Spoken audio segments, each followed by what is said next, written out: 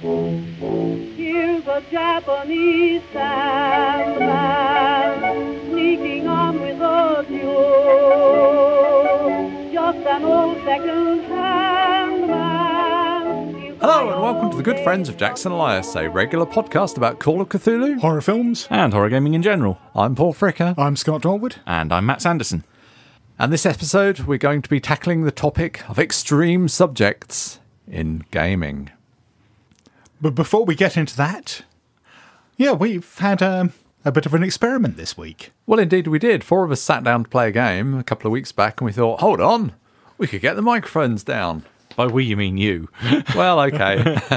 So about 20 minutes later, we'd set the microphones up. Yeah, and it didn't interfere with play too much. And I think we probably got something fairly usable out of it. But we haven't edited it, we haven't listened back to it yet.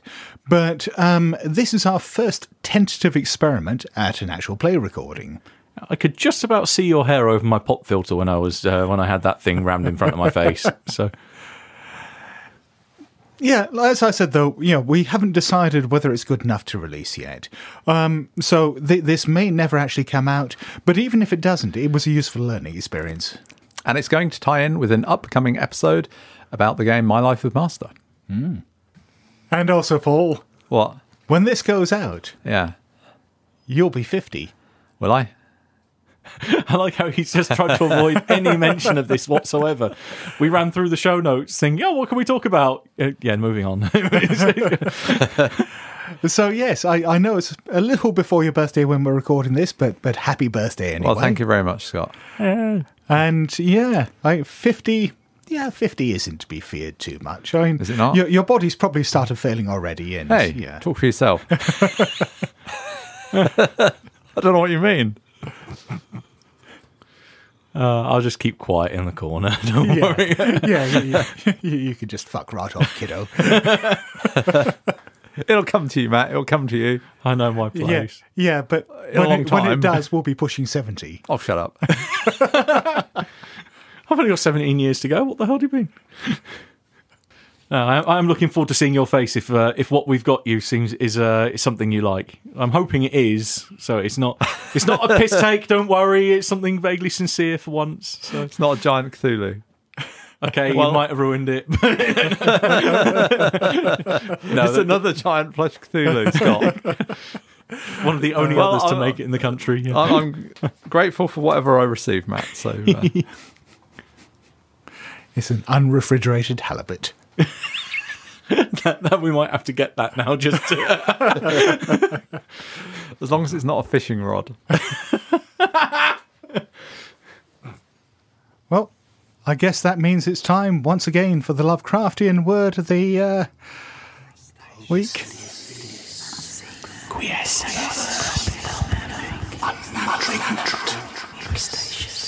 And now, the Lovecraftian word of the week. And this week our word is nauseous. Yeah, sorry, before you get into the definition, I just think it's interesting that you pronounce it like that. I mean, this is something that I was wondering about. I mean, I keep hearing it pronounced differently as either nauseous or nauseous. Nauseous, I think, seems to be much more of an American pronunciation. I blame the wife. So hold on then. So I say nauseous. Yes, but Matt said nauseous. Okay, yeah. Mm-hmm. Yeah, like I say, I blame the wife. If I start saying sidewalk, please give me a kick. Yeah, because I first encountered this word as a kid when listening to stand-up routines recorded by Woody Allen, and he always pronounced it as nauseous. But anyway, sorry. Get on with the definition, Matt. Tomato. And it's an adjective. 1, causing nausea. There's a surprise. Sickening. Or 2, affected with nausea. Now, you say there's a surprise, Matt, but as Scott is about to point out, the meaning has shifted, right? Yeah, when Lovecraft was writing, the standard definition of it was that first one, causing nausea. Now, in conversation these days, if you, Matt, were to say, I'm feeling a bit nauseous, I would take that to mean that you're feeling sick, that you're feeling like you're nauseated. Whereas it wouldn't be me saying that. I'd just say I feel like shit and sit down. Yes, yeah. But I'm posing a hypothetical here, Matt. But in practice, certainly in Lovecraft's day, if you were to announce that you were nauseous, you'd be saying that you were inducing nausea in others, that you were sickening. I am Typhoid Mary. So, yes, because in the first of our quotes, we have the line, there were nauseous musical instruments. Now, if we consider that, there are there's a violin that's about to throw up. What? It's a tuba with a cold. Yeah. So, because I think I would have been confused by that line if I really considered it. Surely that's a misuse of the word. Yeah. And I must admit, certainly when I was growing up, I'd heard both definitions of it. And that ambiguity, it struck me as being a bit of a trap. And certainly, on the rare occasions that I actually use or make reference to nausea, I must admit I tend to use nauseating or nauseated as differentiators just because the ambiguity of nauseous. And also there, Matt, I noticed that you said, well, I wouldn't use that word. I'd just say I feel like shit and sit down. I hope that through the Lovecraftian word of the week, you've been taking it to your heart and expanding your vocabulary. I hope you've been, talking about demoniacal things and I was just about to say, eldritch I was just about to say that given that one article that's going to be coming up in a minute, I think cacodemoniacal is definitely one word that's entered my lexicon. You managed to say it. Sorry, just as an aside to our listeners, the number of outtakes we have when recording these segments is amazing.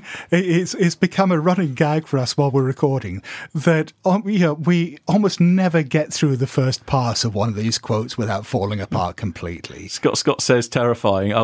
Scott says amazing. I just say downright fucking terrifying is. Also, Scott's being rather modest there because he's the one that usually gets through them in one take. Yeah. Not always, but usually. And also, the other thing is the cheer that Matt and I give when we actually do get through one without stumbling. He's like, booyah! But briefly, going back to the word nauseous, Lovecraft used this, again, quite a lot in his fiction. This is another example, I think, of a very Lovecraftian word that we don't necessarily associate with Lovecraft in the way that we do, say, non-Euclidean or squamous or rugose. These words that are seen as being Lovecraft cliches, which he used a handful of times. Nauseous, he used some 22 times in his fiction.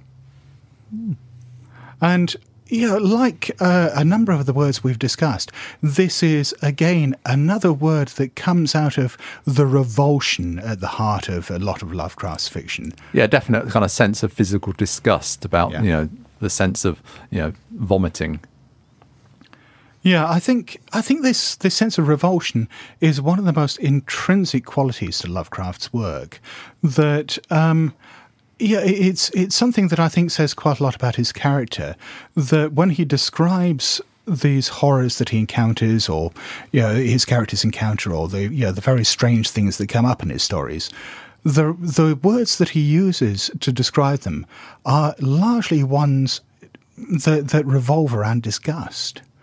And that's an interesting thing, because I think most modern horror writers, they may touch upon that with the extreme gore and stuff like that, but most of the time it's going to be the fear rather than that visceral reaction. The fear and the terror of it, yeah.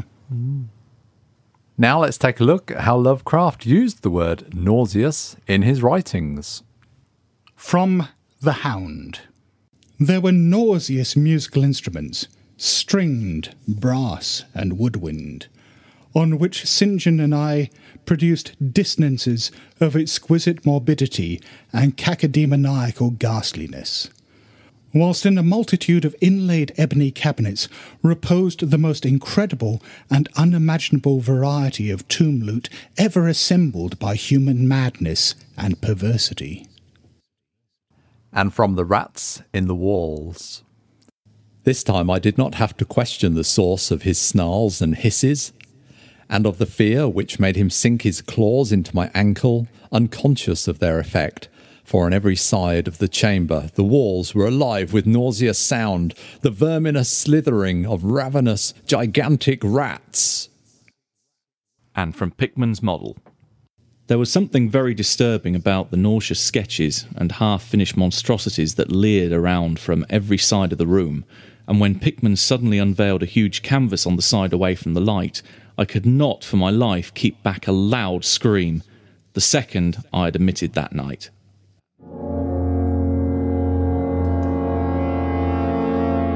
And on to our main topic, extreme subjects in gaming. Well, before we launch into the discussion itself, let's just warn everyone that by the nature of what we're talking about this evening, we're going to delve into some fairly uncomfortable subject matter. It's difficult to talk about uncomfortable subject matter without talking about uncomfortable subject matter. So, yeah, if there are certain things that are going to really upset you, you may want to skip the rest of this episode. I'll tell you what, though. We're going to run through a little catalogue in a moment of what we mean by extreme topics. And while we're not going to get too salacious about any of the details or go into, a revel in any of them, if any of the topics sound like things you don't want to hear about, then just be warned. So what do we mean by extreme subjects? That's a very broad category of things to which everybody's going to have maybe a different picture in their mind. Obviously, there's things such as gore. I mean, you can have extreme gore that is distasteful, but that's just the tip of the iceberg, or the tip of the extreme iceberg. Yeah, the big one for me, and if we're talking about things that make people genuinely uncomfortable in games and media, which is really what we're doing tonight, then, the big one for me is sexual violence. Yeah, seconded. Yeah. And to some extent, on top of that, I mean sadism in general. I'm not talking about sort of BDSM games in the bedroom or something like that. I'm talking about genuine cruelty. Other types of extremes that might cause offence include such things as cannibalism, scatology, necrophilia, bestiality, cruelty to children, cruelty to animals, domestic abuse, racism. There's a broad range of topics here, all of which can fall into the extreme. Yeah, one we've missed off that list, which actually causes a lot of offence, and it's particularly ironic we missed it there, considering the name of our website is blasphemy as well. And drugs. Yep, drugs, that's another big one. And also depictions of mental illness. These are all things that can, stir up unwanted negative attention. These are all things that can stir up unwanted negative emotions in people at the gaming table. And that's not to say, and obviously, as we're talking about this, this is obvious, but this is not to say that they should never come up in games. We're just going to talk about how we'd handle them, how they may cause problems, and how that might be mitigated, or maybe just how to broach these discussions. But we're going to kick off with a look at uses of extreme subjects in other media. Yeah, because obviously with role-playing games, we draw a lot of influence from the films we see, the books we read, comics and so on. Being horror fans, horror in particular, is a medium of extremes, or a genre of extremes. But concentrating on horror, I mean, how do we pin down here what is extreme? What is, perhaps crossing that line or dancing around that line of going from being fun uncomfortable to really uncomfortable? Well, part of it's going to be determined by the kind of the context you're in at the time, because this is one thing that we were looking at when preparing the list of examples for these. Stuff that was horrific 20 or 30 years ago isn't necessarily horrific today, depending obviously on the subject. That changes over time. Sometimes things that were not judged to be as offensive back, say, in the early 70s. Now when you watch them, you think, really? They put that in? I mean, I was watching a film recently that made light of rape, for example. And I don't think they'd do that in the same way. They wouldn't play that for comedy now. Yeah, I mean, there were all sorts of things that were played for comedy in the 70s, like, homophobia, sexism, racism, that, you can still perhaps, approach them in a comedic manner these days, but it tends to be more about undermining them rather than embracing them, as the humour was much more in the 70s. Well, I think for me, one of the big examples, one of the most concrete examples I can point to in my lifetime of how sort of extremes change would be the great video nasty furore of the early 80s. For those of you who don't know the history, in the early 80s, home video became a big thing in the UK. There were video shops that grew up all over the place, mostly independent ones, and this is before the days of things like Blockbuster. And the way that these films were classified was handled differently than cinema releases. So there were an awful lot of films which couldn't be shown at the cinema, for example, because the British Board of Film Censorship, I think as it was at the time, before it became the British Board of Film Classification, would deny the film a certificate, or it would cut big sections out. But this didn't happen to video releases. And so as a result, the tabloids seized upon a lot of these films and said that they were sick, degenerate filth, corrupting our children's morals, leading to an increase in crime, all the usual bollocks. But at least it took some of the pressure off the evils of D&D. Maybe. Probably not. But No, this was just before the Satanic Panic, I think. This all came to a head in 1984 when some new laws got passed that meant that the BBFC could then classify or deny classifications to home videos. As a result, there were a lot of popular horror films at the time which got dubbed by the tabloid press as being video nasties, which ended up being taken out of release. And some of these have certainly turned up since then. I mean, there were any number of films by Lucio Fulci. I remember some Dario Argento ones, things like Anthropophagus and Driller Killer and Zombie Flesh Eaters was a big one. I remember. Yeah, Texas Chainsaw Massacre was banned for a long time. Yes. Yeah. I'm not saying that these films are tame. I mean, they do, in some cases they really are quite gory. But in a lot of cases now, maybe they're more sadistic in their approach, or, maybe there's more, mixing of the gore with sexual content. But on the whole, they're not a lot worse than you'd see in a television crime show these days in terms of blood and guts and viscera. So I think our approach certainly to gore has changed an awful lot in the last 30 years. So we're talking about the history of it, but what ones have we actually found personally that we found extreme, that have caused a reaction in us? And I guess when we're talking about extremes, there can be things in a film that I would think might repel other people, but because of the way they're handled, or because that subject doesn't bother me so much, maybe, then I'm okay with it. So, for example, Oldboy, that's got some fairly extreme things in it, but because of the way it's handled, and it's such a brilliant film, that I'm kind of carried along with it. So I think part of what kind of covers that is the quality of the production and the acting and the story and everything. So yeah. Well, I think this goes back to what I was mentioning before about being made to feel uncomfortable in I'm not even in a good way, but being in an entertaining way. And also, we like horror films. We kind of seek out, for some reason, that feeling of revulsion, horror, and so on. But sometimes that revulsion and that discomfort will pass into an area that we don't want to go, and that's really what we're touching on here. So, any examples of that, guys? I can only think of two, really, but they're also two very different examples. One of them was actually what I mentioned a few minutes ago, Zombie Flesh Eaters. When I saw that there was a particular run that was done on Channel 4 at the time. When I watched it very late night, that was saying, previously banned films now on TV. But they'd still cut some scenes out because even then they were considered too gory to show on, or too violent to show on TV. So they showed bits of them. I think I can guess what scene you're about to discuss, but let's the scene and the follow-up scene to it, yeah. That there's one particular moment when the basic premise of Zombie Flesh Eaters is it's zombies running loose on an island. Done. That there's a doctor and his wife. The wife stays at home. The wife goes to have a shower, and zombie hand goes up window. So yeah, something bad's going to happen. She starts blocking down all the doors, putting down the shutters on the blinds and such. And zombie hand pushes its way through door, grabs her by the hair, and then starts pulling it towards her. You think, oh yeah, okay, he's going to go through the door, get her head bitten. No, there's a great big wooden shard that's sticking out of the door that you can see it just coming towards the camera, and think, okay, this is anything that was about poking out the eye was a bit uncomfortable.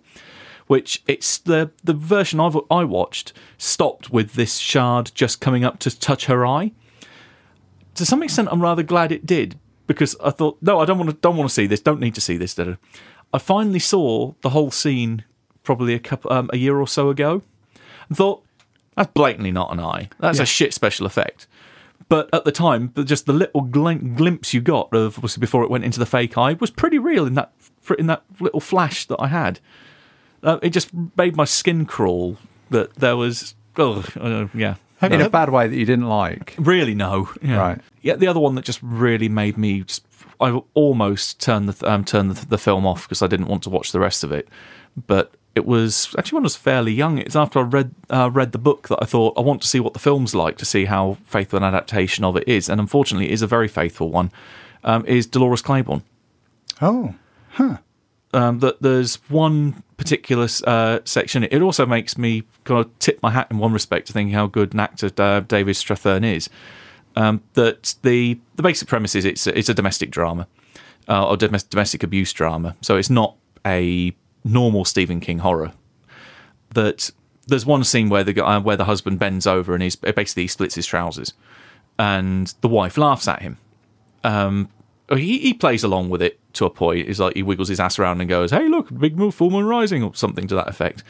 And then he just casually picks up this 2x4 as his wife's washing dishes at the sink, and smacks it with all his force that he can into the small of her back. Oh. And think, that's enough. I don't need to go any further. And his just casual reaction of just dropping the wood and walking away as if nothing had happened. No, I've got no intention of reading that book again, and certainly no intention of watching the film again. And so, in that case, it's less because of the graphic nature of it, or gore or anything like that, but because of the emotional impact of it. Yeah, it was just outright fucking disgust. Yeah, and I think that's an important thing to touch on here. That, I mean, when we're talking about extremes or extreme reactions and things that revolt us, that it doesn't have to be that gore and blood and guts. That in some cases, those little emotional triggers are far more powerful. So what about you, Scott? Are there films or parts of films or books that have really caused you discomfort in a way that was too extreme? Yeah, and there are... it's funny. I think of myself as being fairly inured to extremes, but when I was, thinking about specific examples here, I came up with really quite a lot. And I just came up with one more because I hadn't actually anticipated books there.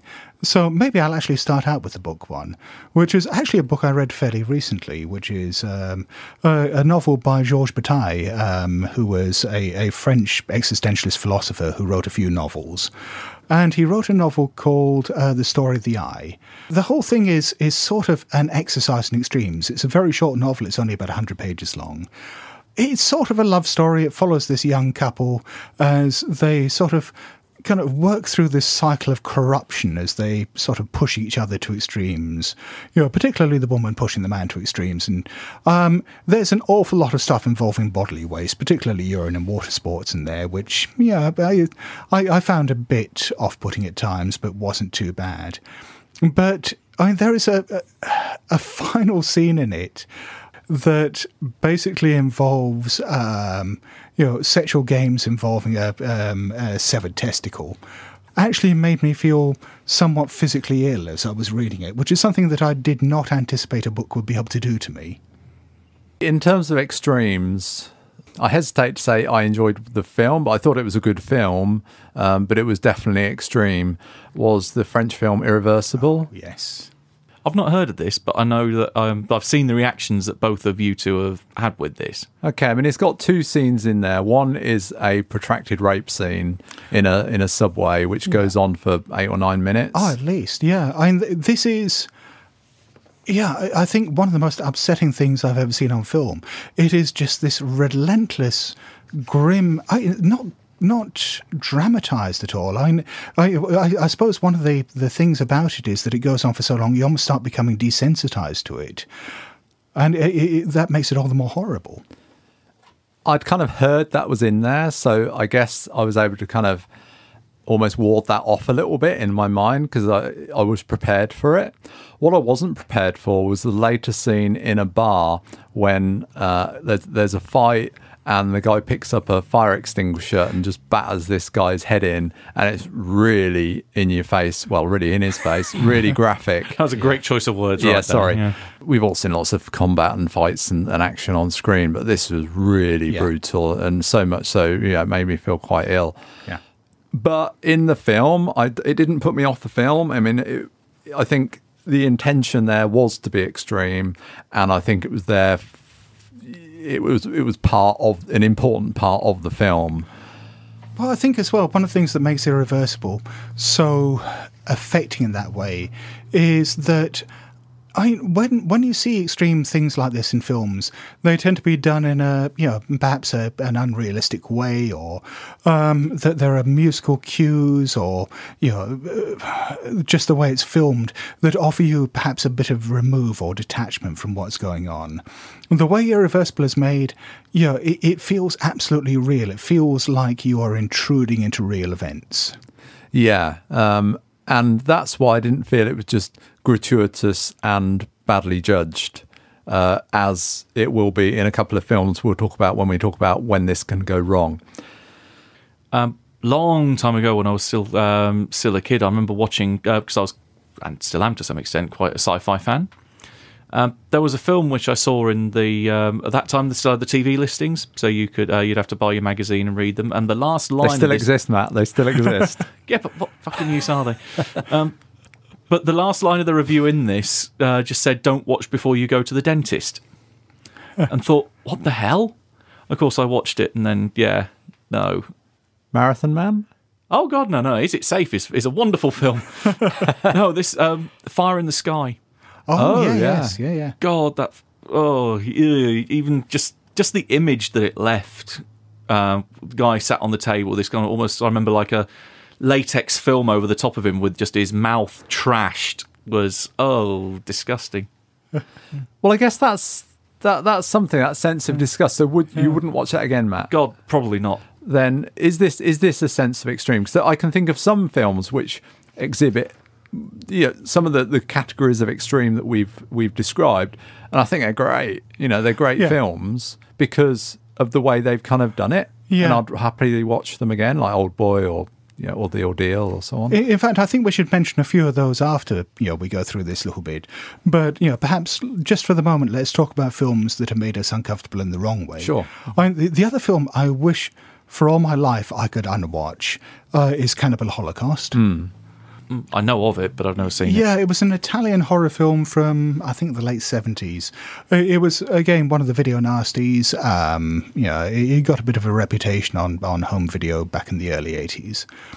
And most of the horror stuff in there is fairly tame. It's about a film crew who end up in the Amazonian jungle and fall foul of a bunch of cannibals there. And it ended up being the subject of a fairly silly court case where someone decided that it was a snuff movie because one of the women is killed towards the end by having a wooden spike basically driven up through an orifice. An orifice and out through her mouth and just sort of left hanging there. Yeah. And that's a fairly nasty scene, and you can find stills of that online, and it looks quite realistic. That is not the reason why it crossed the line for me. What makes this such an utterly repellent film for me is that all the way through there are various scenes of animal cruelty, which, for budgetary reasons and because they were shooting on location in the Amazon, they did not fake. So there is, the one that sticks with me is there is a film where the film crew find a tortoise. A turtle, right? Yeah, I think. Yeah, and basically flip it over onto its back and start hacking it up with a machete and laughing as its guts come out and stuff like that. I like turtles. It's really gross. Yeah. And it does just feel unnecessary as well. Completely. I mean, gratuitous, unnecessary. It doesn't add anything to the film. No, it's there to shock the audience, and it certainly works in that respect. But I mean, I've seen other films in which animals are being killed for real. I mean, like Apocalypse Now, or Jean-Luc Godard's Le Weekend. I don't know. Maybe it's because those were brief scenes, and there wasn't that sense of glee that went with them. But they didn't affect me in quite the same way. But also in Apocalypse Now, it's a cow that's killed, and it's I think killed, it is in Le Weekend, or is either that or a pig? I can't remember. But it's killed pretty readily with a massive chop to the back of the neck. We're all meat eaters here. To truly object to that scene, I'm not sure you could really object to that scene and carry on eating meat, because I don't know. I would imagine that cow was probably barbecued. Yeah. But whereas with the turtle, it was just kind of tortured. On a lighter note, when you were saying about animal cruelty, I was just thinking of Reanimator. But again, Yes. with that, we know we trust that it's a fake. The cat that gets killed. Mm-hmm. It's blatantly a puppet.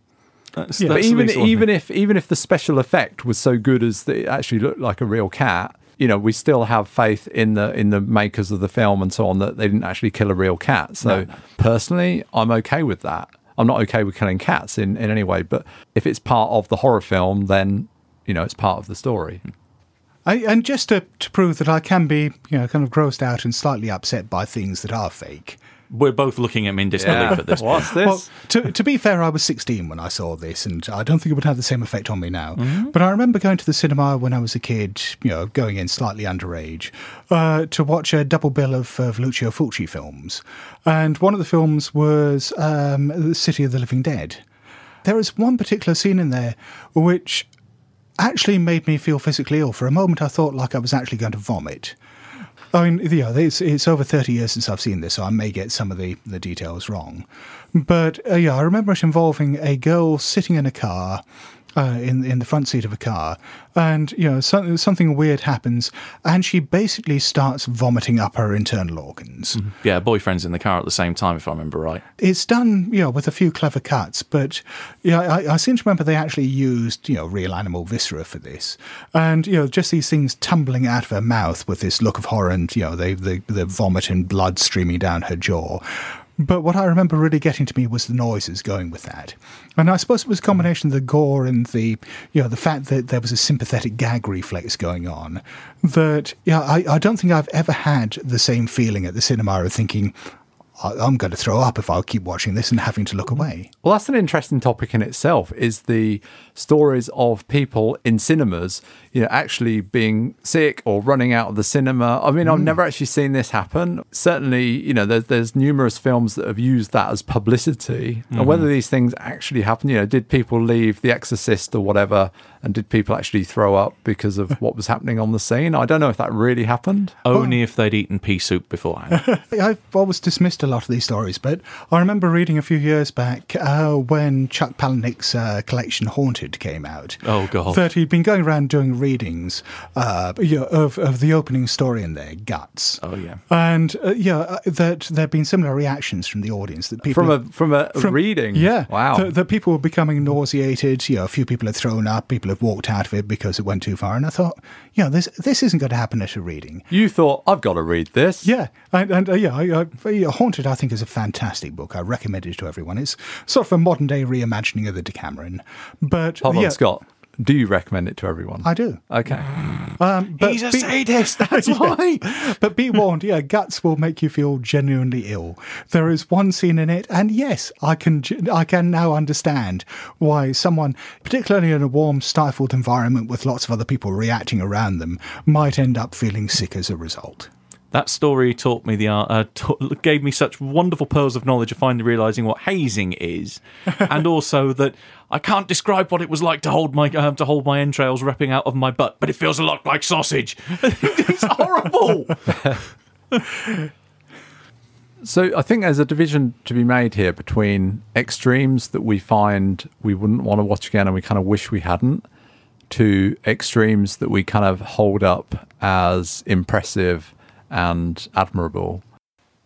So what about ones that we've seen that we wouldn't recommend?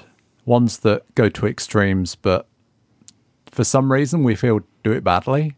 I mean, we've talked about some already, but... Well, we've talked about ones that kind of revolted us so much, but I think, there's another category here, which is ones that try too hard, or, attempt to be shocking and extreme, and don't pull it off, or it goes wrong. That is their kind of high concept, really, just to be gross. Yes. To overstep the mark.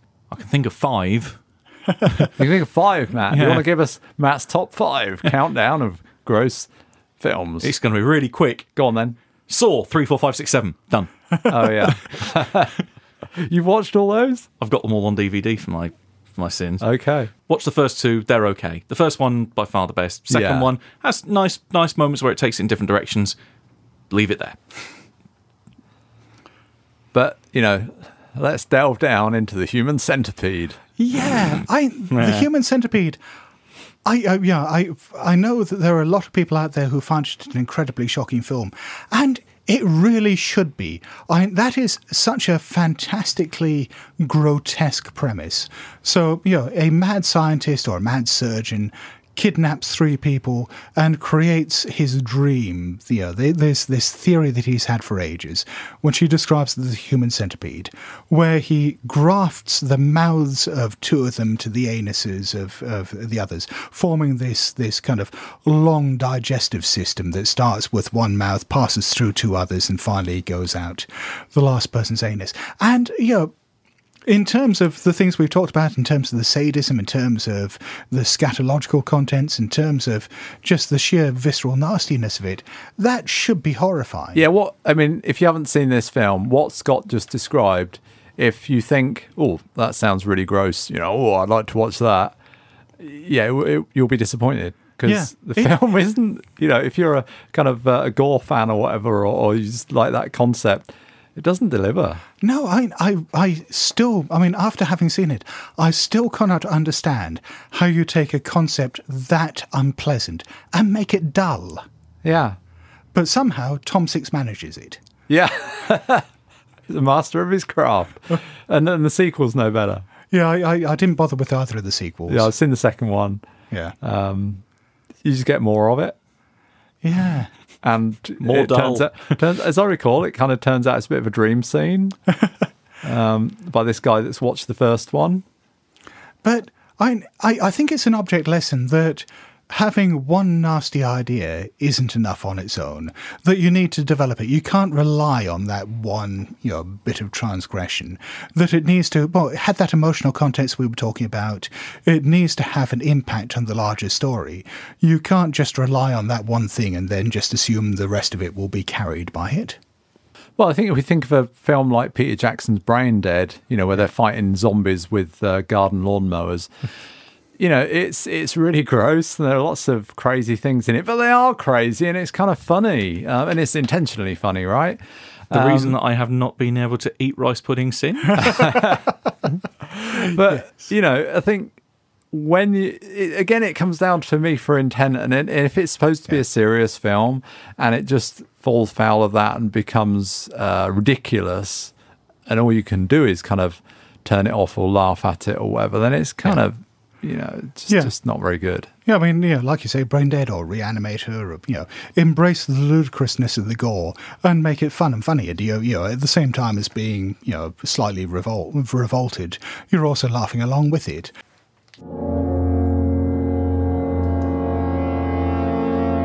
We've talked a lot about films. Now let's look at extremes in gaming. One of the things that has come up over the past few years, it's probably been around for maybe 7 or 8 years now, is lines and veils. This is a discussion whereby normally the GM would sort of throw it out as a discussion before starting the game to get everybody on the same page. And we've discussed this previously in the show, but I think we just give a brief overview of what that technique is again.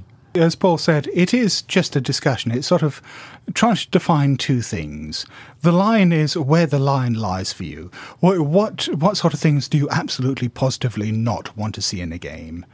So, if, for example, the idea of rape turning up as an element in a game is absolutely off-putting for you and you want nothing to do with that game, then during that discussion you sort of say that, and it doesn't necessarily have to be something as obvious as rape. I mean, we've had all sorts of discussions with people in the past about particularly when setting up collaborative games, and people have come up with things that wouldn't have occurred to me. Like we certainly discuss cruelty to animals, but very specifically, I mean, there's one person we play with sometimes is cruelty to cats in particular. If anything bad happens to a cat in the game, that's it.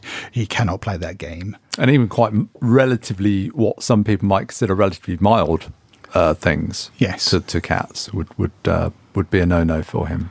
Yeah, and I've certainly had the discussion before as well, where it's not just cruelty to children or children dying, but children being threatened or endangered.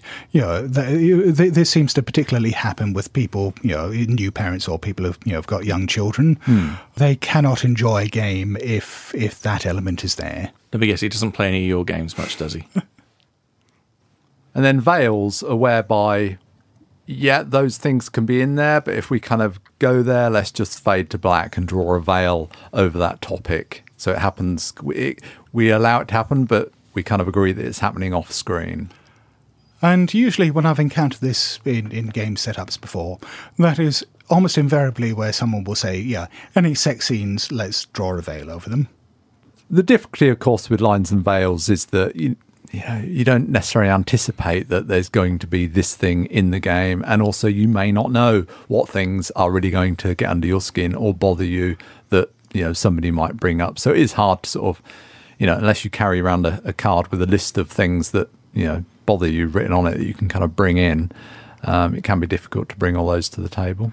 And as a GM, it's sometimes difficult to anticipate and prompt those, particularly if you want to give people warnings. I can think of some scenarios I've run where, I could and probably should give people content warnings about some of the things that are going to happen in there, but at the same time, they're huge spoilers for what's going to happen in the game. And also, I think it's, it may be quite uncomfortable when that topic comes up for somebody who doesn't want to have any sexual abuse in the game.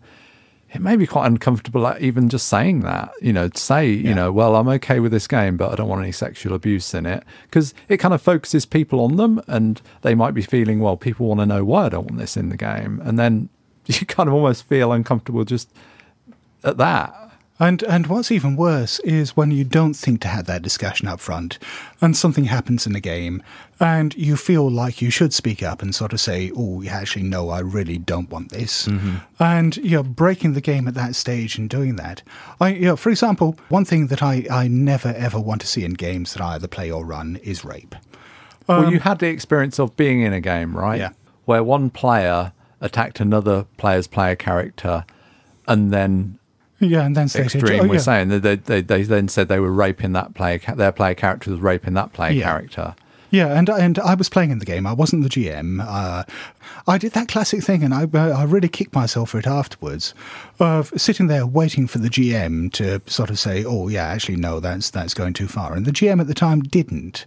Yeah. And I really, really wish that, I'd just spoken up at that stage and said, no, I do not want this happening. This has gone too far. Yeah. Particularly seeing as, the woman who was playing the character that was getting raped, I know, has stated before in games that I've played that rape is a really hot topic for her and she doesn't want it in games. And I don't know, for some reason I was just paralysed at that point and didn't speak up. And she was obviously in the same position. She was so shocked by it. I think it is pretty shocking because I can imagine that sort of happening off screen, an NPC and, it being part of a backstory or something. But for a player to say they're doing that to another player's character, I don't know, in the games we played, I just don't envisage that happening. No, it's something I've not seen before or since. And maybe because it was such a rare occurrence, that's why I had that sort of shocking paralysis. Yeah, it's a very, very difficult thing to cope with. And I think also sometimes when these things that shock us happen, well, A, we're kind of shocked, so we're like lost for words for a few moments, and then it moves on and the moment's gone, perhaps.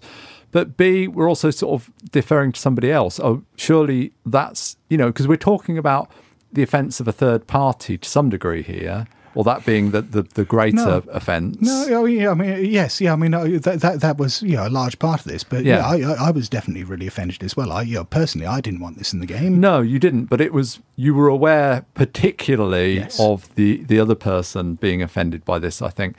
And I think when that happens, you kind of look to that person to say something, or like you said, or the GM, who I always do think we hold in a state of being in charge of things. That's false, I think. Yeah, I mean, certainly I've had players that have done inappropriate things in games before, and sometimes I've called them out on it, sometimes I haven't. And, I'm not entirely sure why I haven't. It's difficult. I think, it is difficult challenging those things. I mean, just as in the street, if we're just talking to people, somebody uses a racist term or something like that, we should challenge it, but do we always challenge it? It's difficult. Yeah. It is a difficult thing to do. And Matt, you mentioned a scene in a game which you were GM for, right? With something to do with razor blades and so on? Yeah, I ran Cult back at IndieCon a few years ago. My fatal mistake being I'd used the original rule system, and that really was a bad choice. That was the extreme. That was too much. yeah. The rule system just killed any atmosphere. But anyway, one of the parts of the plot was that it revolved around a trip into Inferno, in particular to a particular person or Nephirite's purgatory. And one of the effects that it lists in the book is that the sensual experiences of anyone who goes in there are changed, they're muddled around or even reversed. And the idea that I'd come up with was that there was this iron corridor with razor blades that had been pinned into the walls, that there was a chance if they were running down the corridor that they could accidentally nick themselves. And in retrospect, it's kind of a blatant trap that you think if someone's going to be going down there, they're going to fail their dex roll and then someone's going to get hit by this effect. Someone did. Someone that was a sort of self-proclaimed cult fan. They really loved the game system, so they threw themselves into it quite a lot. That I described that as they'd cut themselves on one of the razor blades, that instead of feeling intense pain, they felt the way I described it was that it was orgasmic. It was a ultimate sexual pleasure that they had felt by this.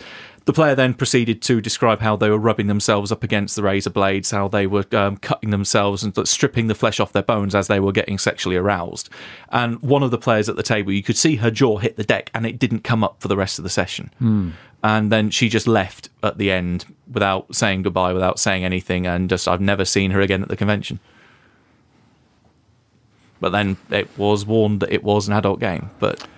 Yeah, but I mean that's a very, very difficult thing to convey, particularly in the convention sign-up sheet. If someone doesn't know what kind of game Cult is, and you just put down that it deals with adult subject matter. Adult subject matter, in horror could mean absolutely anything. As a catch-all, on any sign-up sheet I put up, I automatically put adults only, even if it's not something particularly extreme. Just because I know, for example, I'll swear a lot during the game. Oh, I swear like a trooper sometimes. Yeah, and people don't necessarily want to bring their teenagers along and have me curse them blind all the way through the game. It then becomes a bit difficult, I suppose, if you're giving these warnings in advance to differentiate between that and, say, what you just described. I think, that at least conveying ahead of time that this is going to deal with, extreme, or potentially deal with extreme bloody horror. But also, I mean, Matt set the situation up, but it was the player that really got into it and really made it what it became, right? Very much so. He elaborated upon what that...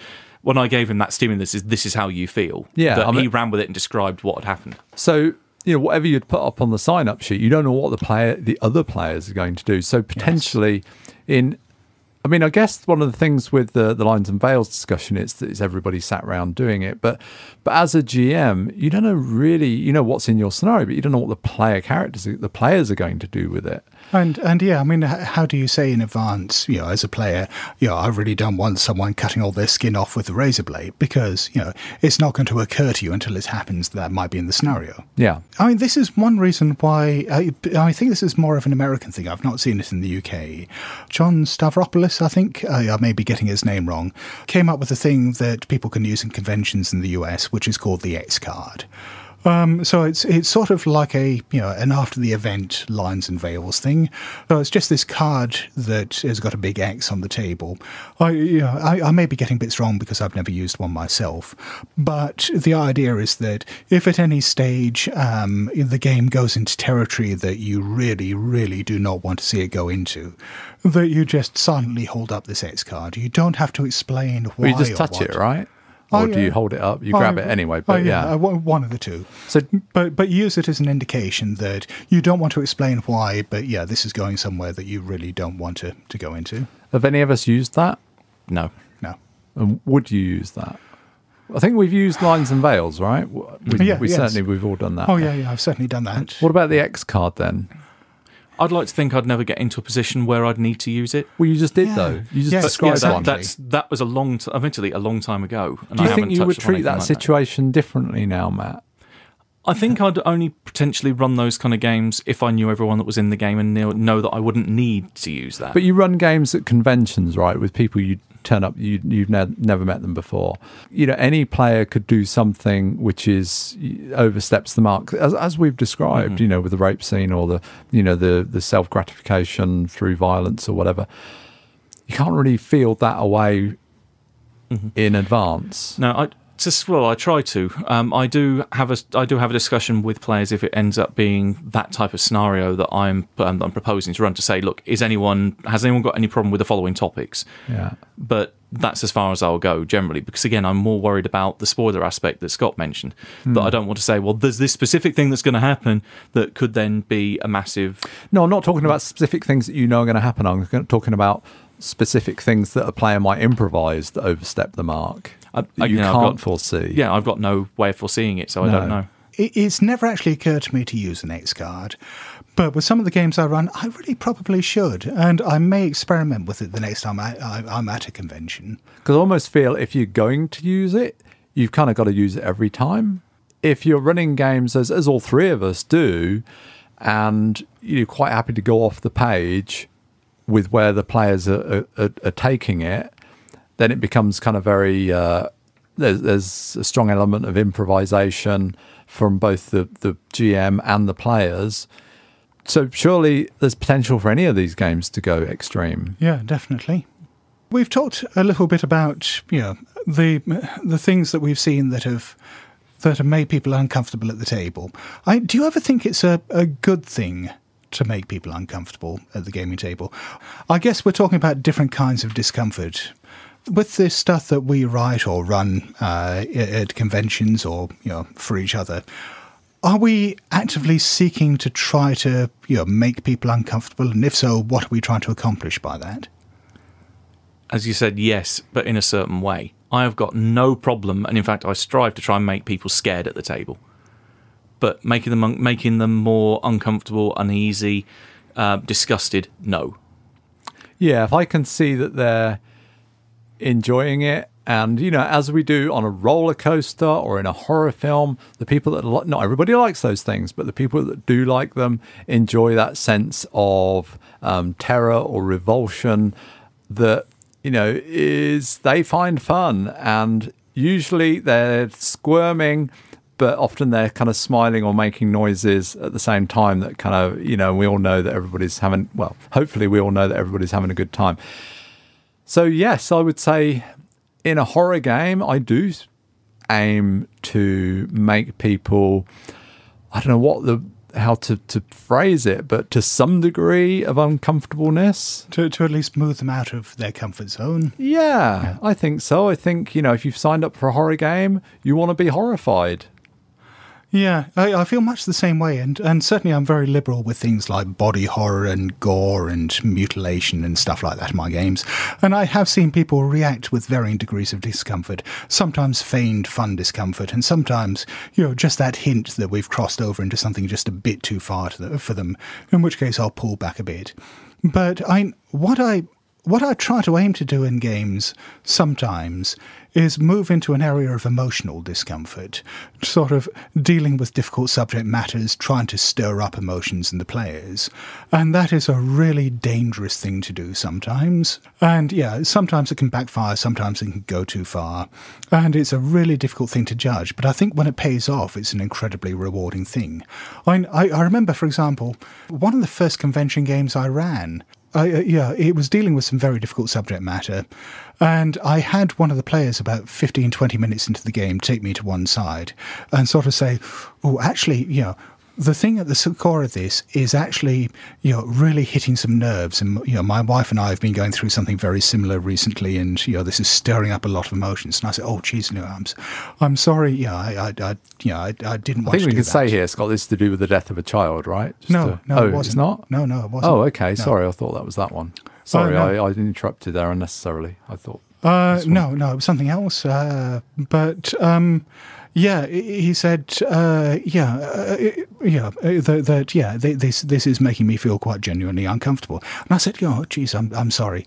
In which case, I can call the game here, I can stop it. If you want to bow out, I will really understand. And he stood there and thought for a moment, and I just remember him saying, no, fuck it, this is going to be cathartic. Yeah, I'm going to go with it. And he went back and really threw himself into the game. And it turned out to be one of the best games I've ever played. And he really, really got into it. And he still raves about it to this day as being, one of his favourite games ever. Mm-hmm. That's interesting. I mean, that came from the player, didn't it? So the player made that very well informed decision because it was already sort of in the game already, and decided to carry on. But I think that's something we don't do enough, is to sort of stop for a moment, as you just described, step out of character, break the immersion or whatever you want to call it. And as you say, is everybody all right with this? Because I've certainly been in games where people have got very heated, and particularly with people I don't know, are they actually emotionally charged or are they just role-playing? Yeah. And sometimes I've had to sort of say, are you okay with this? Are we all right? And they just smile and say, oh, yeah, no, this is great. I'm like, oh, phew. Because I wasn't sure if you were really angry or upset. You're doing a great job. Carry on. So we've talked about a broad range of topics which are extreme. Which topics particularly to you as individuals would you avoid as a GM or a player? I'll throw this over to you, Matt. Yeah, again, like Scott said, for similar kind of reasons, that I will never, ever, ever have, at least on screen, never have anything to do with rape or sexual violence. I'm not say comfortable is the wrong word, but I'm more accepting for it as a story element as long as it is very, very far off scene. Like, it can be something that's happening within the story, but never in the focus of the action. I will never describe it, never have a player character describe it, never, ever in that kind of context. But if it's something in history, if it's that, then that's about as close as and acceptable as I can get to it, because it is something that makes me disgusted. So anything of sexual nature. So you're talking consensual as well there, or are you just talking... Yeah, abuse? I was about to say there's a big difference between sexual assault and sex. So which are we talking about? Well, both. So either. Yeah. It's one of the reasons why I don't like Apocalypse World, and but honestly, one of the main reasons why I refuse to play Monster Hearts as well is because of sex moves. I think they are abhorrent. I do not want that shit in my game. Period. Yeah, I mean, we'll talk about this at the end of the discussion, I think, as well, and sort of double back to, where we draw the line with sex and violence. But I think you're far from alone in that. Oh, I think it's a very interesting thing to talk about, and we will. And any others, Matt, that of all the things we've talked about? Well, no, this is something that came up because one of the things that I had with going back to one of my favourite things, Kickstarter.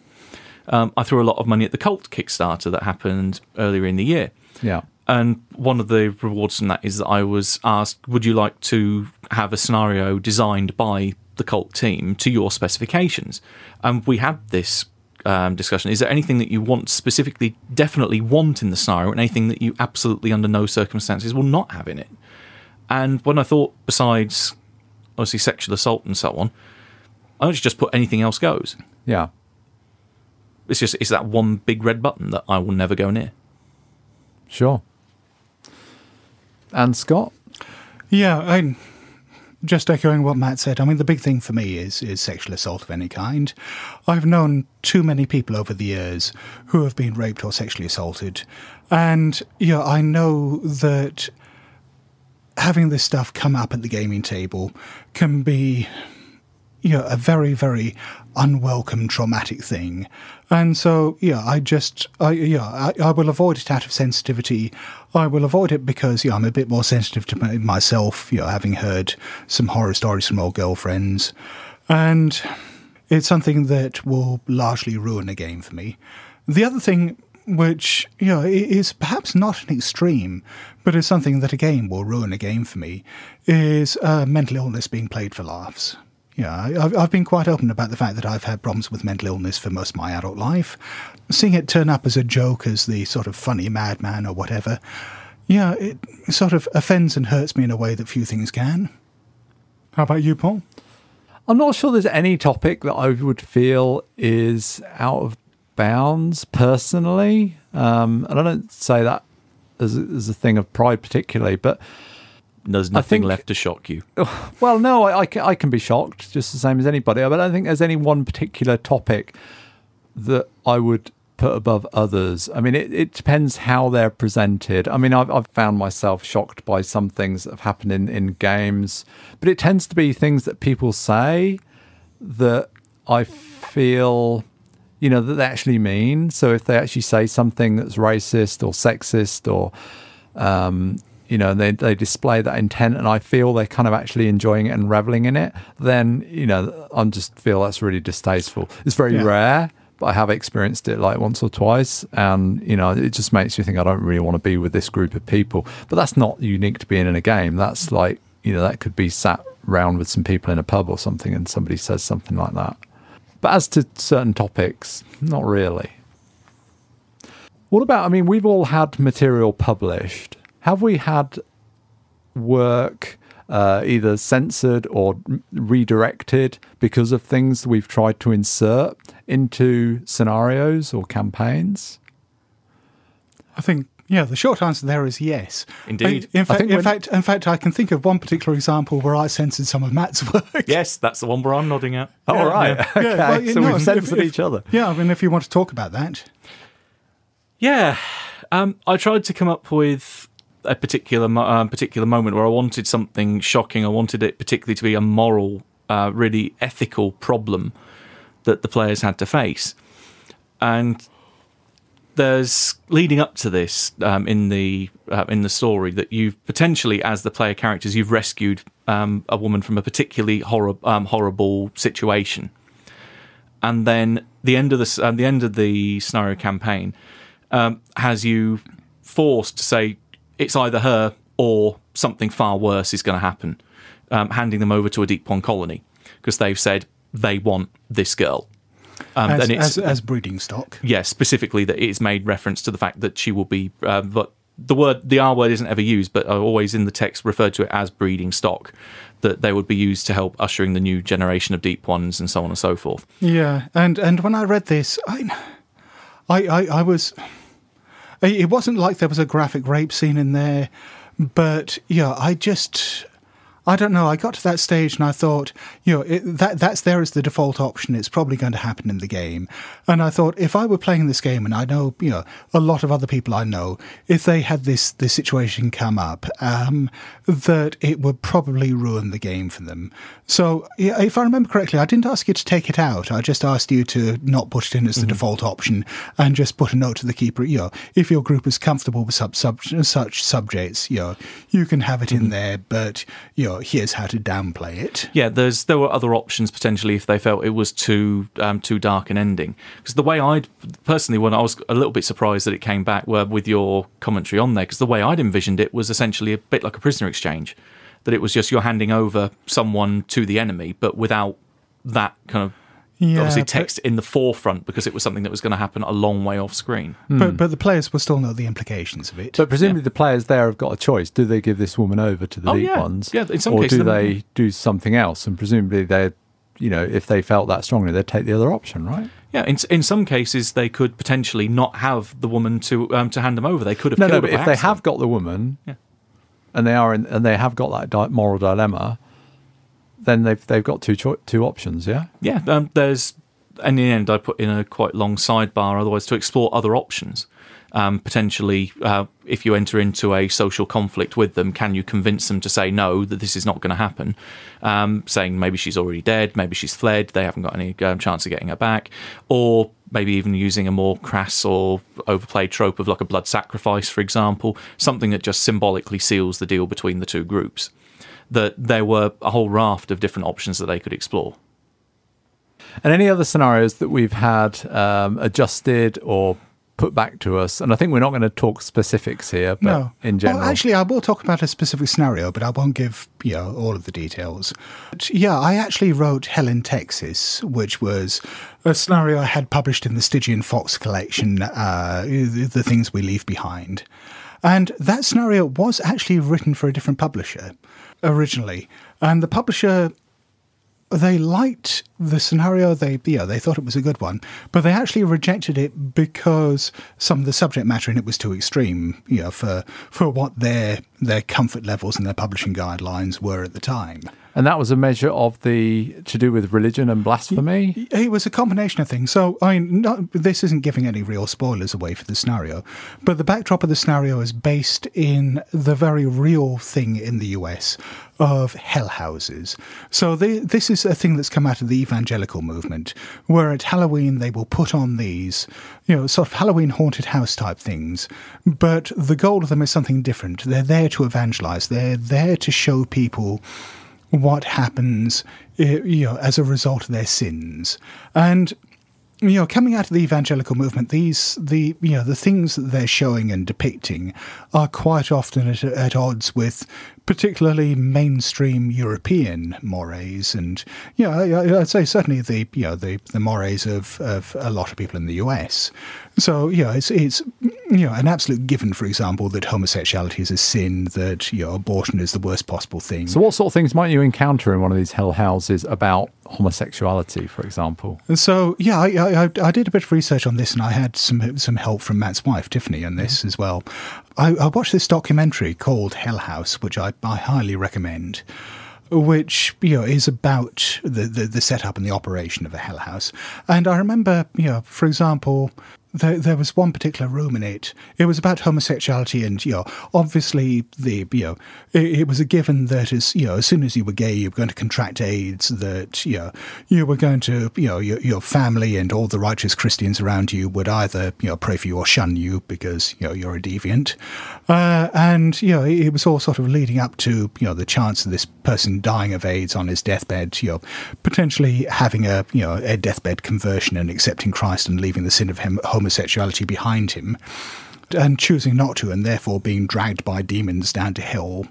And that would be portrayed in one of these rooms in the house. Exactly. So by the some idea, sort of dying character in a bed, or so the idea is that each one of these rooms is a sort of mini play, a tableau. I mean, there's a set and there's actors. Sounds very portraying this. medieval, kind of passion play kind of thing. Pretty much, yeah. And you just walk through these houses, one room after another, seeing all these individual tableaus, and then at the end, you go off and you see that you're given two choices. You can either go into heaven or hell. And, there's a hell room where you see a lot of the actors from the scenes you've seen before being tortured by demons and suffering for their sins. And, or if you go out into heaven, you walk out into a tent outside where, the evangelists then sort of try to help save you and, accept you into the loving arms of Christ. That says something pretty strange about the people that choose to go into the hell room, doesn't it? To see, how all these people are being tortured and, prodded with forks. And, yes. It's better than having Ned Flanders evangelise at you, that's all I can say. But, this scenario ended up being rejected, partly because of the depiction of religion, but mostly because of the content of these rooms. And the irony is that I didn't actually make any of this stuff up. I used examples of rooms from real hell houses. So the idea was that the things that evangelical Christians in the US at the moment, or at least a small subset, the more extreme ones, are using to try to convert people, is too extreme for a horror game like Call of Cthulhu. So we've talked a lot about the subjects themselves and how we've potentially used them or avoided them in our own games. But in those instances where we've played games, how have we seen subject matters embraced in a positive way? When I first heard about Monster Hearts, that is the first game that I really came across that actually sort of embraces sex in the game. Because, I mean, aside from playing D&D as an early teenager and, all that, I'll leave that to your imagination. But some of the player characters did end up having children, and I think it was a way of kind of propagating their PCs in some way, leveling up in a different fashion. Yeah, but yeah, Monster Hearts, it actually sort of brought the sex into the game, as we see in so many TV shows. The relationships and sexual relationships are a big part of fiction. If we look from Buffy to any of the more modern shows on TV, and it doesn't have to be explicit on screen. It is a factor in the game. Yeah, in fact, I mean, in the games of Monster Hearts I've played and run, the sex is very rarely explicit. The last campaign of it I ran at the club was probably, the most sex-packed game I've seen in Monster Hearts. Everyone really embraced that side of things, and the characters were basically screwing everything that moved. But is that because they just got out of playing Alpha Blue? No, this was before Alpha Blue.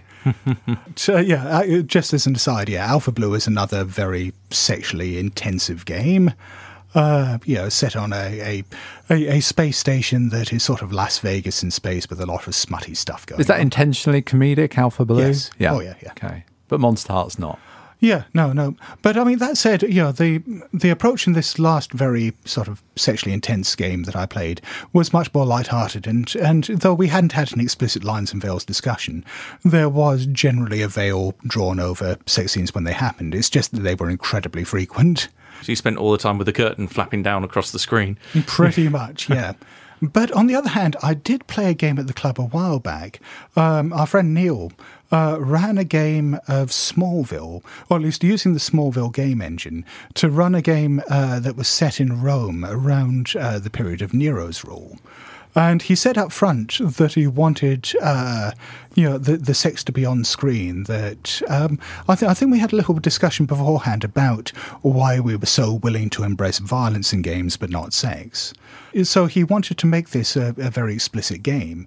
And so as a result, when sex scenes came up, we didn't sort of play through them in a sort of round by round mechanical the way you would have a fight scene.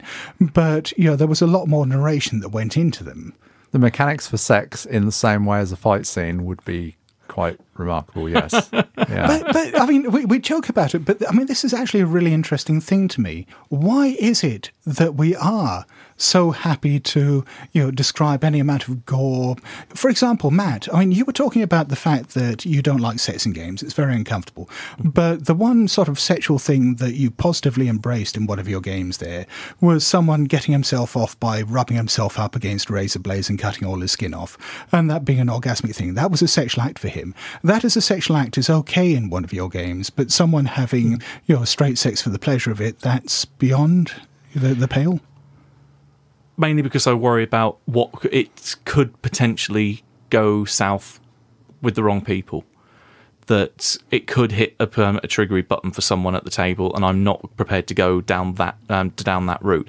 Whereas using that cult example, that was blatantly something else other than sex. It was the same emotional. It was the same emotional feeling. Was it? I mean, the way you described it, that was a sexual act. But there wasn't a partner involved. It was just the single person involved, and it was for any onlooker was quite a horrific thing. Lots of blood, lots of torn flesh. It didn't stray into that area where I'd be remarkably uncomfortable that something could go wrong. So it felt very removed for you, albeit Yes. one could argue it was a sexual act. Yeah. I think. But I'm reading it that Matt felt that was very removed. Yeah, there was enough disconnect that it did not feel the same thing. But I mean, how about you, Paul? Are you comfortable with the idea of I'm not talking about absolute pornography, but of not pulling that veil over a sex scene in a game. And if not, why not? Yeah, I don't know. It's a weird one. I guess it's a social thing, and describing sexual acts graphically in the game just would feel very uncomfortable. But describing someone having their innards pulled out, or having their eyes gouged out, or just flayed fine. alive, that's okay. Yeah. But a penis entering a vagina, that's crossing a line. Why is that? I don't know. Yeah, no, it's something I struggle with as well. I guess just we have our own ideas of what's socially acceptable. And, I take it, when we're talking about this, I kind of extend it to think, well, what about outside of a game? And, if I was describing some incident to somebody or describing a film, then I might well describe to some degree, violent scenes. But I don't think I'd go into the same detail with sexual scenes, because I think a discussion of sex, I don't know, it tends to be a very intimate, private.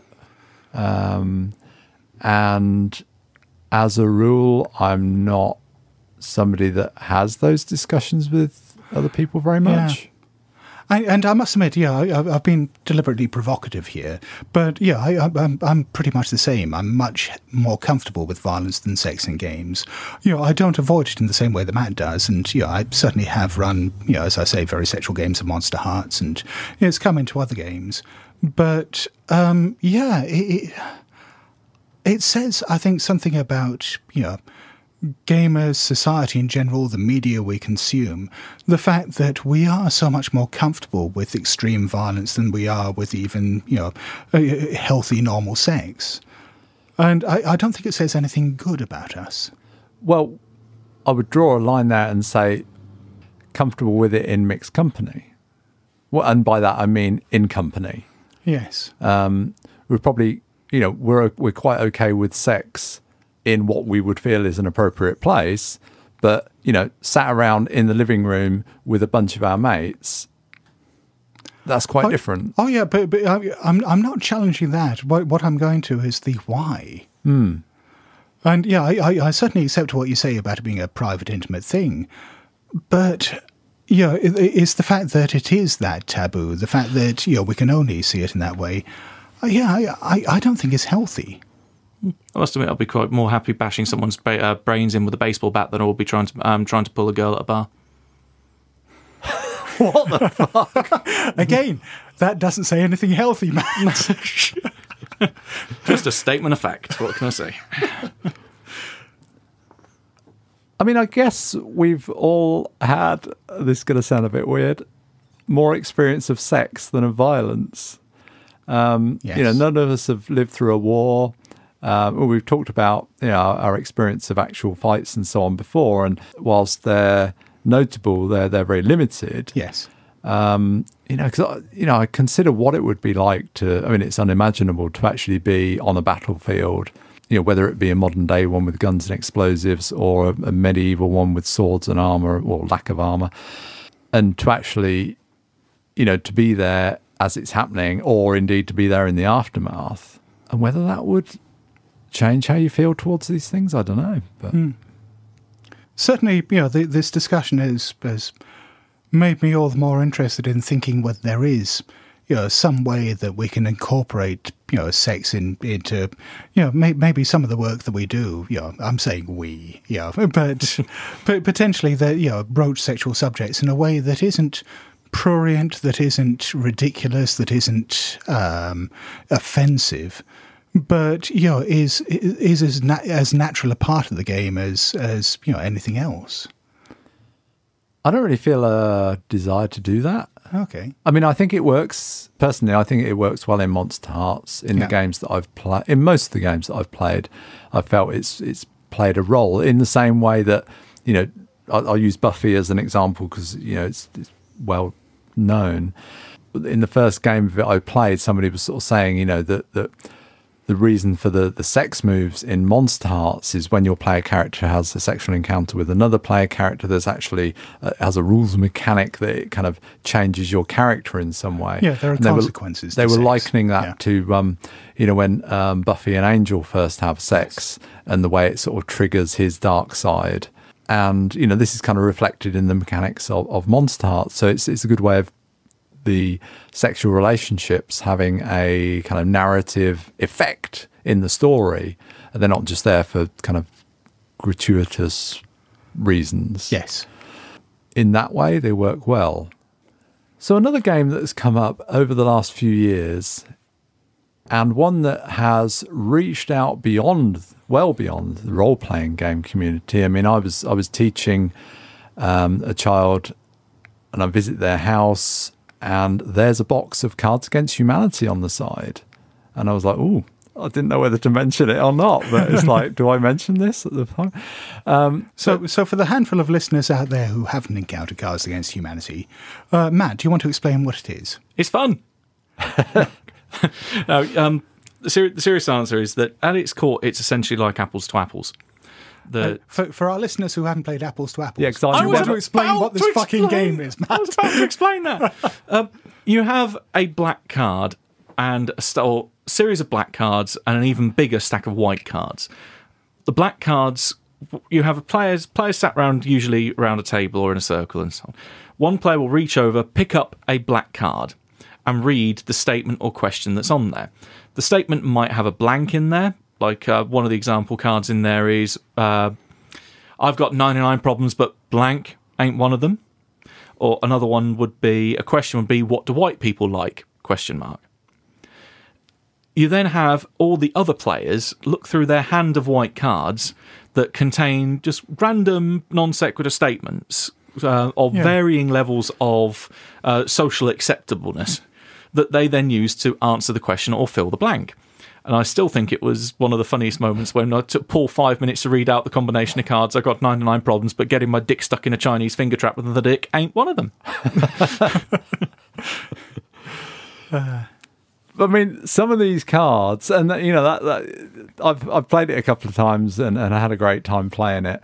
But some of the things on these cards, which you started to allude to there, are, they go to extremes. So do you want to just regale us with a few of the things that are on some of these white cards? Some of the ones, or even combinations that I've seen used. Yeah, things like some of the white cards might be the KKK, or praying the gay away, the white half of Barack Obama, or Lance Armstrong's missing testicle, the cancerous corpse of Jade Goody, Madeleine McCann. There's a whole array of these cards that touch on such really, and they've clearly purposefully gone for the most kind of provocative things that they can come up with. And some of them are just downright sexist, racist, homophobic.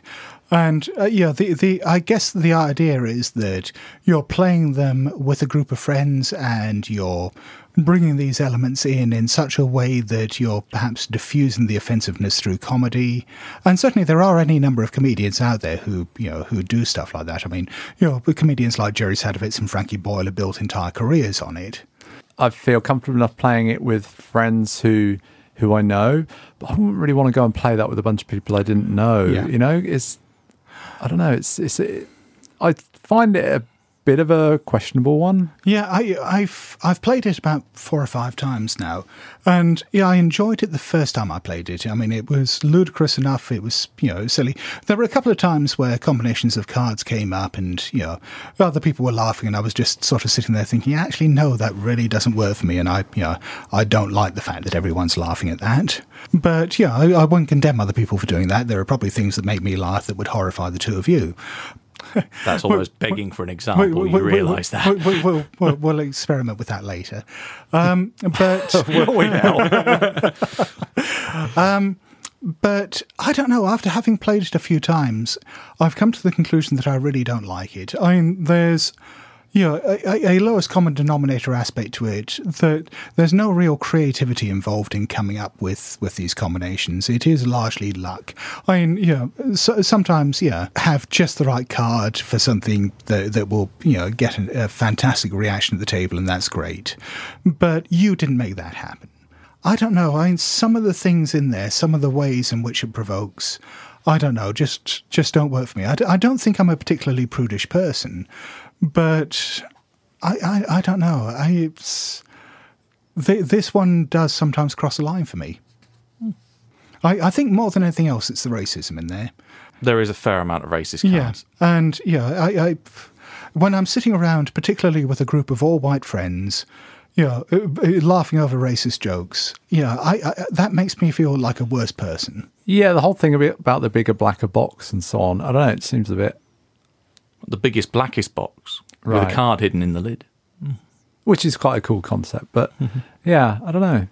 It's a bit... I think it was mainly because the box was black. That was all it was. It wasn't a racist comment. Well, no, but it was a reference to, one of the cards in there, one of the black cards, which is the big black cock. Well, the white card, ironically. Oh, sorry. But yeah. Yes. But yeah, there's the big, a big black cock, a bigger, blacker cock, the biggest, blackest cock, things like that. And, it is, it is very difficult to, use those in a way that isn't just screamingly racist. And, yes, I mean, you may get some good laughs out of that. And I don't know, it just doesn't work for me. There is a similar story that a friend of mine has with a very different game. A game that Scott's also described as 10 minutes of fun packed into an hour. Bang. Oh, God. That one of the cards in there is Indian Attack. Now, one of Tiff's friends who she used to play with back in the States is of Native American descent. And whenever played the game, insisted you take that card out. So even so, stuff can be quite triggering in other games as well. Well, I guess that raises the point that if somebody says they don't like it, then you don't argue about it. You just take it out. Yeah. Or you don't play that game. Yes. But you don't debate it. Mm-hmm. Yeah. I mean, particularly in a situation like that where, it was a Native American person saying that they found that, upsetting because of the historical context. I as a white person am not going to turn around and start arguing and telling them what racism is.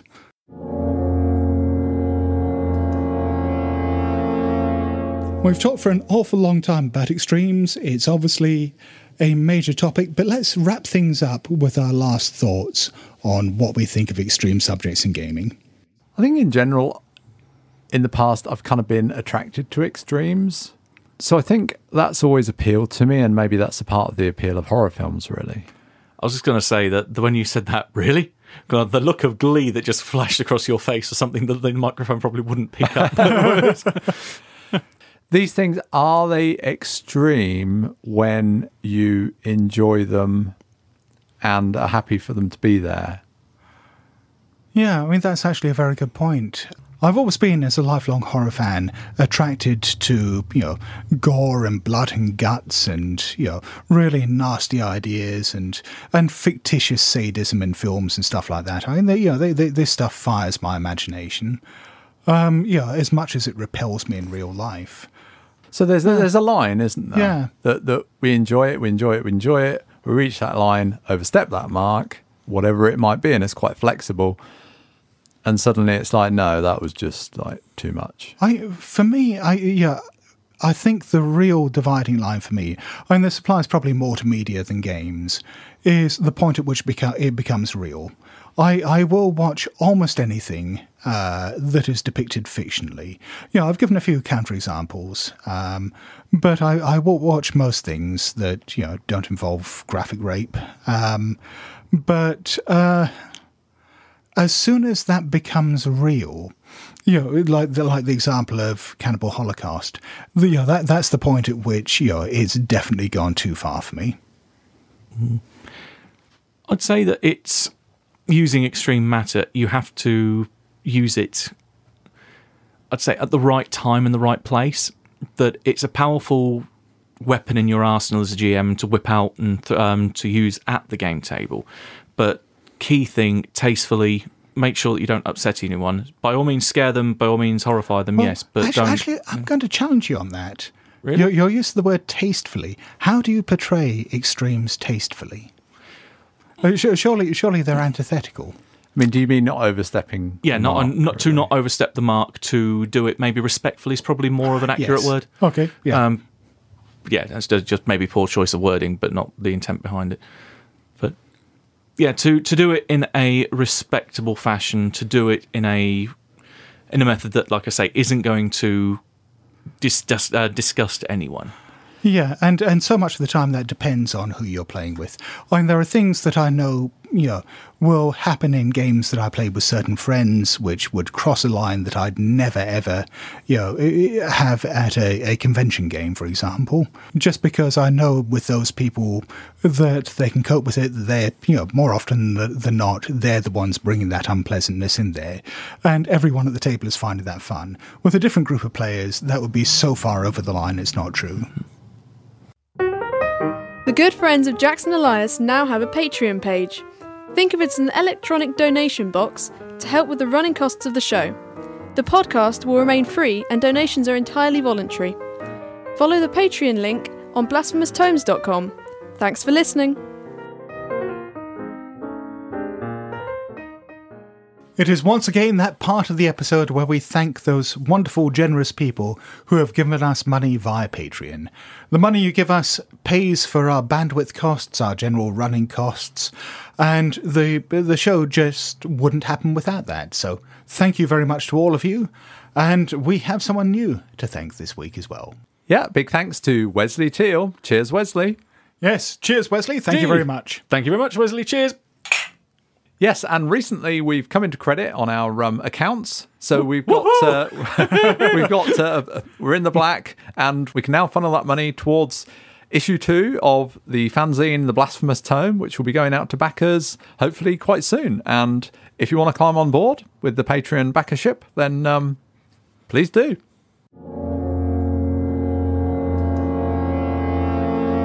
So I understand we've had some comments about our previous episode online. Yes, about the Pontypool episode we did all the way back in episode 96. Indeed. And we've actually got a listener who comes from Pontypool in Canada. Yeah, Ian McLean posted on Google Plus telling us that Pontypool doesn't actually have a radio station. So the whole film is a lie. Can we not believe anything that is presented to us in that?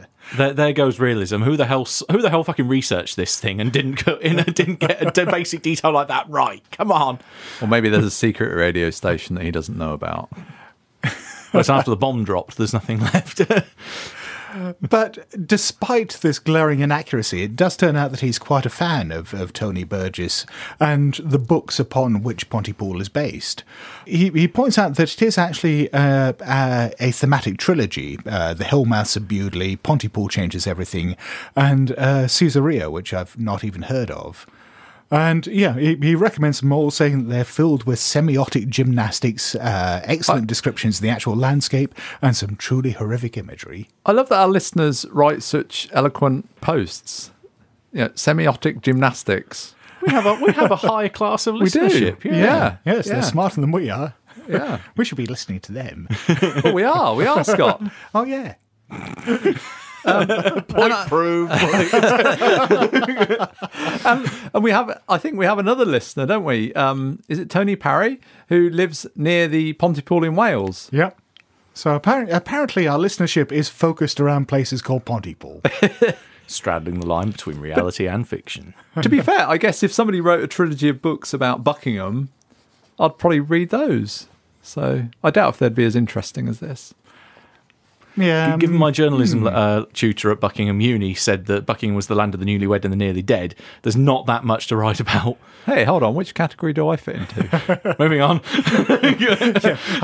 How long ago did you get married, Paul? 27 years. Yeah. That's not that new.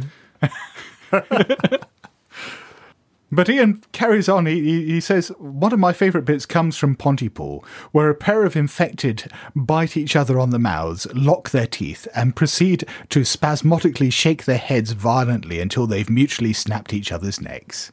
Ew. Who says romance is dead? Scott's going to reuse that in a game. Oh, yeah. You know he's going in a game, yes. Ew. That really gives my mouth a really weird and horrible feeling. It's weird, though, that the most unnerving aspect of that to me is the locking of the teeth. Nothing else. Yeah. Anyway, a less body horror inspired comment came from another one of our listeners, Trevor Hurst, who came up with quite an interesting proposition on this. Yeah, he came up with a very interesting reading. We won't go, read the full post out because it's quite a long one. If you're interested in seeing this in depth, and I do recommend it, he posted this on our Google Plus community, and I don't know what it is, if it's something peculiar about Google Plus, but all of the in-depth discussion we have on our episodes seems to be on there. So, I mean, if you are interested in talking through some of these things with other listeners or seeing what they have to say, then, please do join the community if you haven't already. It does seem to be something that I remember hearing about that's kind of more a quality of Google Plus over Facebook, is that you do tend to find longer posts, more in-depth discussion on there than you do on the Big Book of Faces. Yeah. Yeah, Trevor's reading of it is that Pontypool, at least to him, is a critique of the poor or irresponsible use of mass media. The fact that it overamps emotions, that it divides people, that it creates controversy where there isn't controversy, and inspires all these negative emotions, acting like a virus going around infecting people's minds. And that he believes that the 24-hour news cycle, particularly in the US, has amplified this even more. Yeah, I have no idea whether this is something particularly that Tony Burgess had in mind, but yeah, dear God, it fits. Well, certainly in the previous year of 2016, the Pontypool virus seems stronger than ever, I would say, if we're talking about sort of the news cycle infecting people's minds. I mean, fake news. Well, yes, actually, yeah. The whole sort of issue of, fake news, as it's become known, seems very much to fit in with that kind of thing. Personally, I don't particularly like the description fake news. I don't see that there's anything wrong with just calling it propaganda.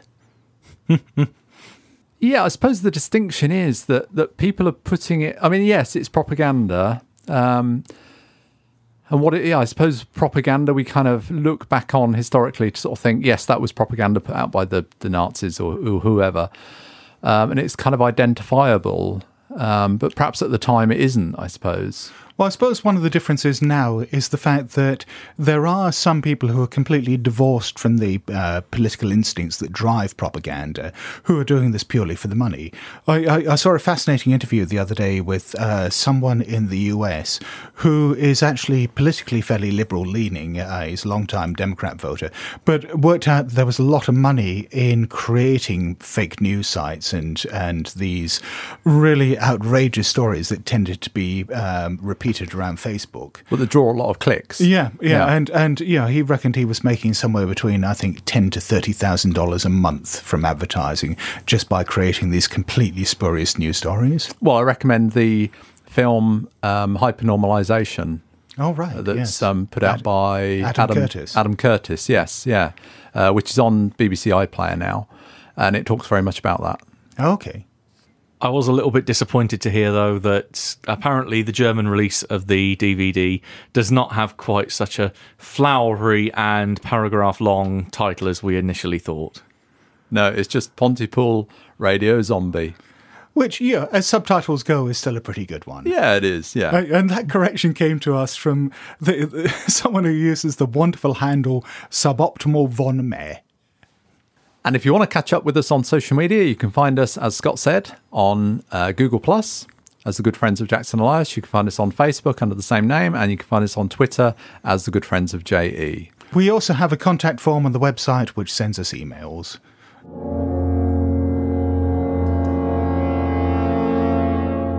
So after our discussion about extremes in games, is there anything you'd do different now when it comes to running your next game? Going back to very near the start of our discussion, one thing I definitely want to experiment with now is using that X card. Yeah, I'm kind of intrigued by that as well, after discussing as we have. And that is probably... I might be tempted to do so, but again, part of the worry there is that it's almost like that flag that you mentioned earlier, that it's, well, if it's you almost feel bad about putting the card up, that it then means that you're almost revealing a bit too much of yourself as to something that maybe you don't want. Well, only I kind of feel that, I guess it's different for different people, but I kind of feel that if there's that unwritten thing that you can just touch that card or hold that card up, and there's a kind of a consensus that, okay, we all know what that means and we're not going to discuss it, that maybe that's just easier. Sometimes a physical act is easier than actually saying something out loud. But I think it's still significant that it's an American invention. That, I think this is a cultural thing, and I think in our case, British Reserve probably works against us here. That, I think we're less disposed as a culture to making a fuss. Yeah, I'd be interested to have it there, even if nobody uses it, and just see how people feel about that. It's kind of like a emergency brake on the train. You know it's there, but rarely gets used. I've been waiting for an time to try and use that thing. There you go. Well, that wraps up our discussion of extremes in gaming. So until next time, it's a good night from me. Cheerio from me. And farewell from me. Hello? BlasphemousTomes.com